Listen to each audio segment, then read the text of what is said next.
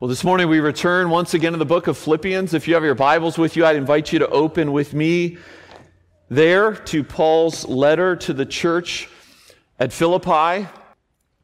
After, 5 weeks, we're finally out of chapter 1 and beginning chapter 2. I don't suspect that we'll take that much time in each chapter, but we'll see how it goes. Of course, this letter, none of the books of the Bible were divided into chapter and verse, and so Paul's message this morning really flows from and falls in line with where we were 2 weeks ago when we were last in this book. We last were talking about the call of the Scriptures to heavenly citizenship, and specifically the call for us as the church to fight as one. Let me remind you, verse 27, Paul says to the church, standing firm in one spirit, striving side by side for the faith, having courage in the face of opposition. That was his admonition to us. And today he turns even more inwardly. We don't know all the details, but we do know that familial affection is being threatened in the church at Philippi. And so Paul turns to the requirements for his brothers and sisters to begin to cultivate this kind of oneness that he has called them to strive for side by side. This is a rich passage. It's probably one of the most familiar passages to many in this book, maybe even in the entire Bible. But we're just going to look at the first 4 verses. We're going to spend a couple weeks here in verses 1 to 11, and this morning we're just going to look at verses 1 through 4. We got a lot going on in this service this morning, so I'm trying to take that into consideration. Verses 1 through 4, like the last text that we look at, is one long Greek sentence. But I want us to hear beyond that sentence into the great declaration of Jesus' work that we'll look at more in depth next week. And so listen closely, and if you are able, I'd invite you, as we always do, as Ezra called God's people in the Old Testament to do, to stand for the reading of God's Word. Philippians chapter 2, verses 1 through 11. Listen as I read. Paul says, "So if there is any encouragement in Christ, any comfort from love, any participation in the Spirit, any affection and sympathy, complete my joy by being of the same mind, having the same love, being in full accord and of one mind. Do nothing from selfish ambition or conceit, but in humility, count others more significant than yourselves. Let each of you look not only to his own interests, but also to the interests of others. Have this mind among yourselves, which is yours in Christ Jesus, who, though he was in the form of God, did not count equality with God a thing to be grasped, but emptied himself by taking the form of a servant, being born in the likeness of men, and being found in human form, he humbled himself by becoming obedient to the point of death, even death on a cross. Therefore God has highly exalted him and bestowed on him the name that is above every name, so that at the name of Jesus every knee should bow in heaven and on earth and under the earth, and every tongue confess that Jesus Christ is Lord, to the glory of God the Father." Amen. This is the word of the Lord. Go ahead and be seated. Let me begin this morning with a groundbreaking, shocking, illuminating statement. Not really, but here's the statement. We humans, we are fighters. We are fighters. And I'm not talking about the pick up and defend your country, pick up your arms and defend your country kind of fighting. No, I'm talking about whether motivated by pride, control, or reputation, we go after one another. Domestic violence, political divides, international conflict, as one pastor said, disunity drives the news. We see it on a global scale with tanks and guns. We see it on a personal scale in our homes and in our church. Sometimes it's with words. Sometimes it's with fists. Sometimes it's simply in the privacy of our own hearts. The fact of the matter is, sin has created enmity in our relationships. We are a fighting people. Yes, in Christ, through the gospel, as I prayed and gave thanks for, we are new creations, and yet our bent and broken nature is not yet made perfect. And so, how many times has Paul addressed the issue of unity in the church? I think I've preached on unity, and not always by my own selection, just as God has brought His word to us at least half a dozen times in the past couple years. Over and over again. Paul proclaims, be unified, church. God proclaims, be unified, church. And so once again this morning, Paul presses home the need for unity among the people of God. 3 encouragements guide us this morning. I want to work through these as quickly as I can. I'd like to begin with the only imperative found in these verses. The first 3 words of verse 2. It's the title that I've chosen for this message this morning. Complete my joy by striving for unity. Complete my joy by striving for unity. Verse 2, Paul says, complete my joy by being of the same mind, having the same love, being in full accord and of one mind. It's a personal, pastoral plea that's at the heart of Paul's encouragement to the Philippian church this morning. And it's the same plea that I take upon my lips as the pastor of Ascension Presbyterian Church. And what does Paul mean by this? Well, simply put, Paul's joy is bound up in the growth of the Philippian church. Parents, you understand this. There's nothing more enjoyable than sitting back and watching your kids bicker and fight in selfishness and disregard for their siblings. Isn't it wonderful? No, it's not wonderful. Your delight as a parent is to see them loving and serving and enjoying one another as one unified family despite their differences. Proverbs 10:1, a wise son makes a glad father, but a foolish son is a sorrow to his mother. And so Paul here in Philippians shares a piece of his heart, much like the Apostle John does in 3 John 4, where John says, I have no greater joy than to hear that my children are walking in truth. You see, I get this because I love this church. And I've been here almost 12 years, and I've known some of you for that entire time, and yet these past 2 years have been so difficult. Some of the most difficult in my close to 20 years in ministry. Why? Because we have been at odds with one another. We have been at one another. Even if just in our hearts.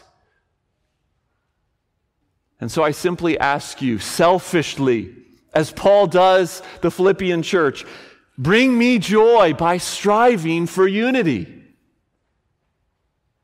Love your pastors, love your shepherds by not being content to be at odds with one another, but by pursuing one another as brothers and sisters in Jesus. Now I know that Paul's inspired plea to the church at Philippi carries way more weight than a plea from Nate Hitchcock this morning. But even Paul's plea is not enough to motivate you in this striving.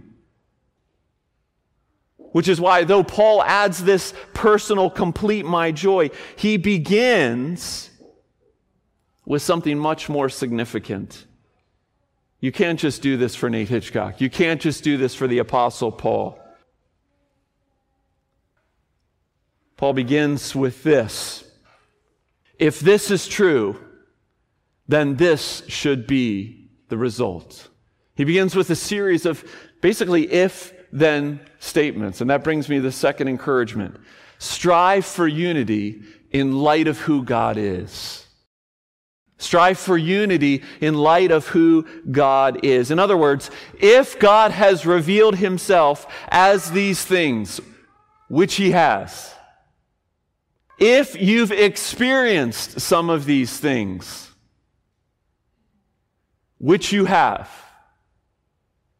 then you ought to respond by pursuing unity. Specifically, because of the triune love of God and his affection for us, we ought to be motivated to respond to others in the same way. Now, I know that the Trinity is not explicitly mentioned here, but I hope you see that it's not too much of a reach. It's not a far stretch to see it in Paul's threefold framing of the gospel in these verses. Any encouragement in Christ is where he starts. If you've known any encouragement in Christ, known by Jesus, found in Jesus, saints and servants of Jesus, as he began this letter declaring, exhorted by Jesus in places like John 17, he prays that they all may be one, just as you, Father, are in me and I in you, that they may also be one, so that the world may believe that you have sent me. You see, that's why unity matters, because our unity is a picture of the gospel, a picture of the Godhead even. So if there is any encouragement in Christ, if there is any comfort from love, well, what love is he talking about? Jesus' love? Certainly. The Father's love? Certainly. They're one and the same. And yet we hear the words of Paul in 2 Corinthians 13, where he says, the grace of the Lord Jesus Christ, the love of God, and the fellowship of the Holy Spirit be with you all. There's that Trinitarian declaration. How deep the Father's love for us. That he would not leave us in our sins, but would send his Son to save us. If any encouragement in Christ, if any comfort from his love, if any participation in the Spirit. Paul has already written in this letter of the help of the Holy Spirit. He did so in verse 19, the Spirit of the risen Christ who empowers and comforts and counsels us through his word, who resides in those who are Christ's, who resides in this place, in this gathering, in his church, who unites our hearts in supernatural love and affection for one another, Father, Son, and Holy Spirit, the triune God, living forever in community, in a fellowship that has overflowed its banks to those made in his image, made for an experience of that love, made to reflect that love, however imperfectly, to the world around us. Strive for unity in light of who God is. Our hearts are tied to God's heart in this way. If you're a recipient of these things, if this is the God who you know, the God who knows you, the God who you love, and the God who has loved you, then strive for unity among his people, Paul says. But what does this look like? Well, Paul gives us a glimpse of the character of this unity in two phrases. Being of the same mind and having the same love. We might say Paul's talking about the head and he's talking about the heart. Of one mind. Let's unpack that for just a moment. What's Paul saying when he says be of one mind? I think he's saying we ought to increasingly be seeing eye to eye on things. Not everything, but many things. Maybe there are things that we can and should disagree in, but perhaps in this fellowship there is far more that we should be continuing to work towards.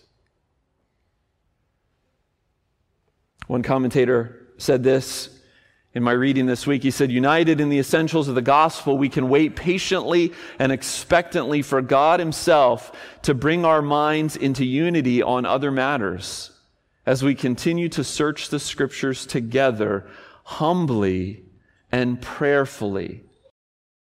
Now this brings up a fact that I brought up a couple weeks ago, that we all have to categorize what fits into the arena of disputable matters and what lies firmly in your head and in your heart as a non-negotiable absolute. We all have to figure out what those convictions are.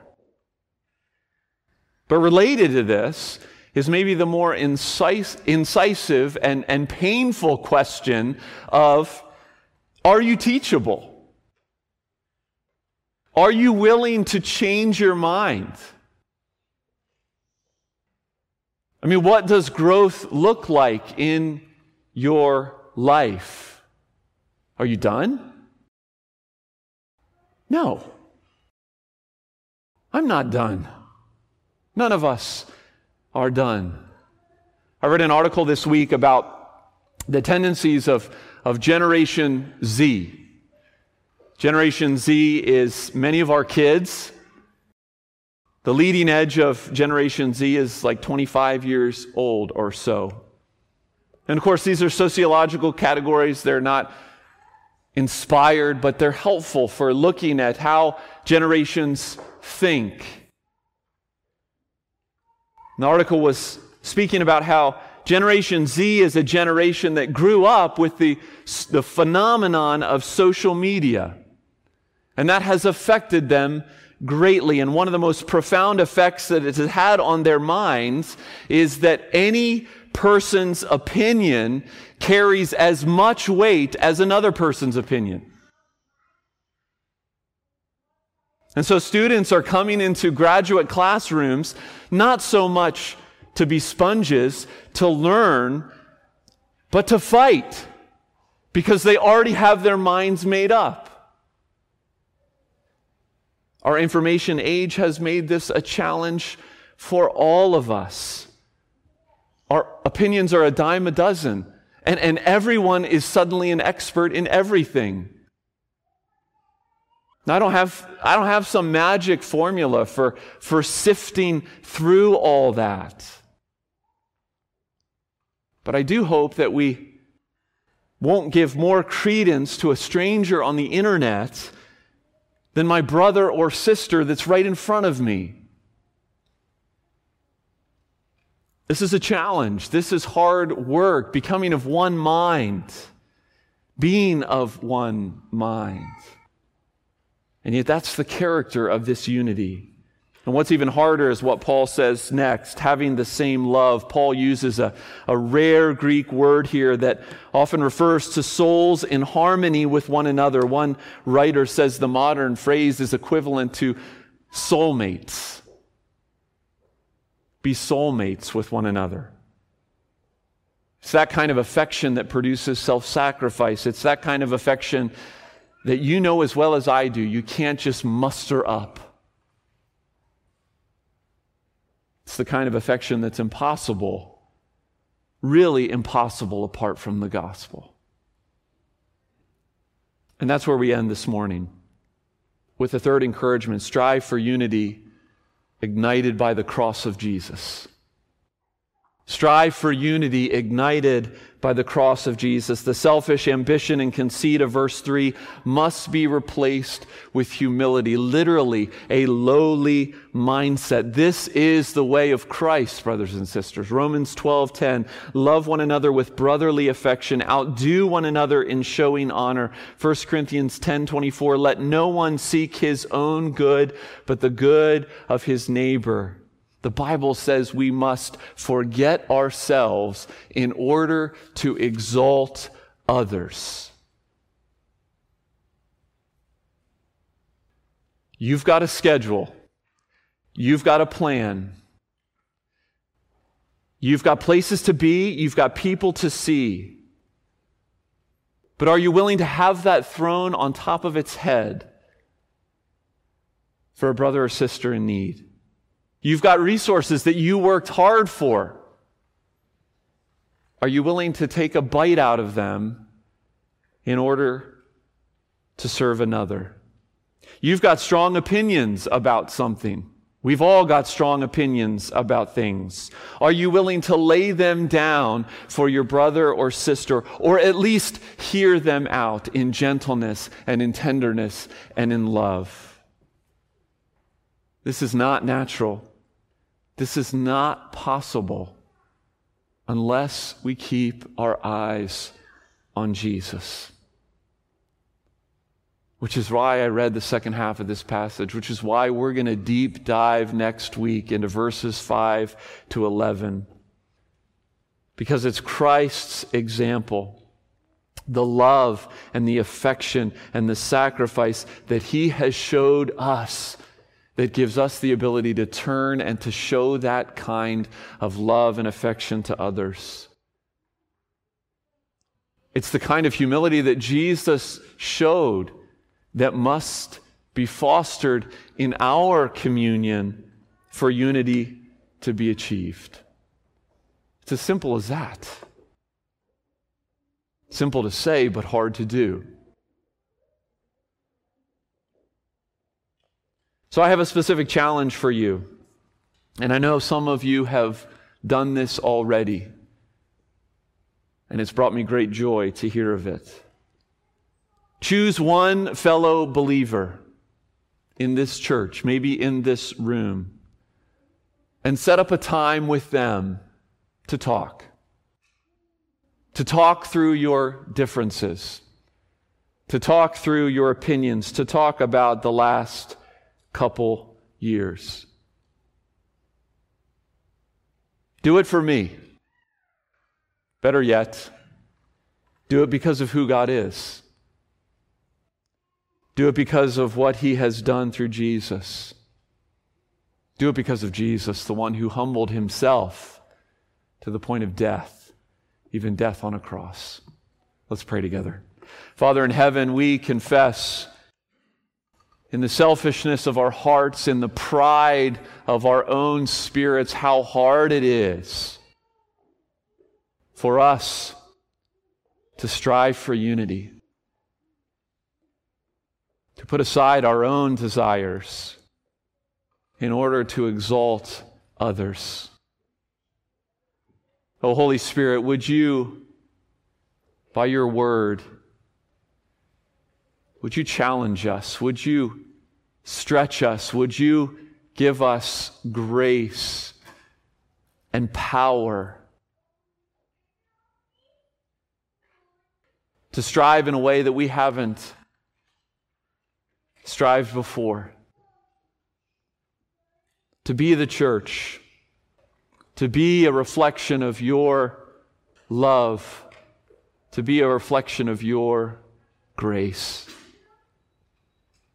Oh, Father, take this word, plant it deep in us for the glory of your name and for our good, we pray.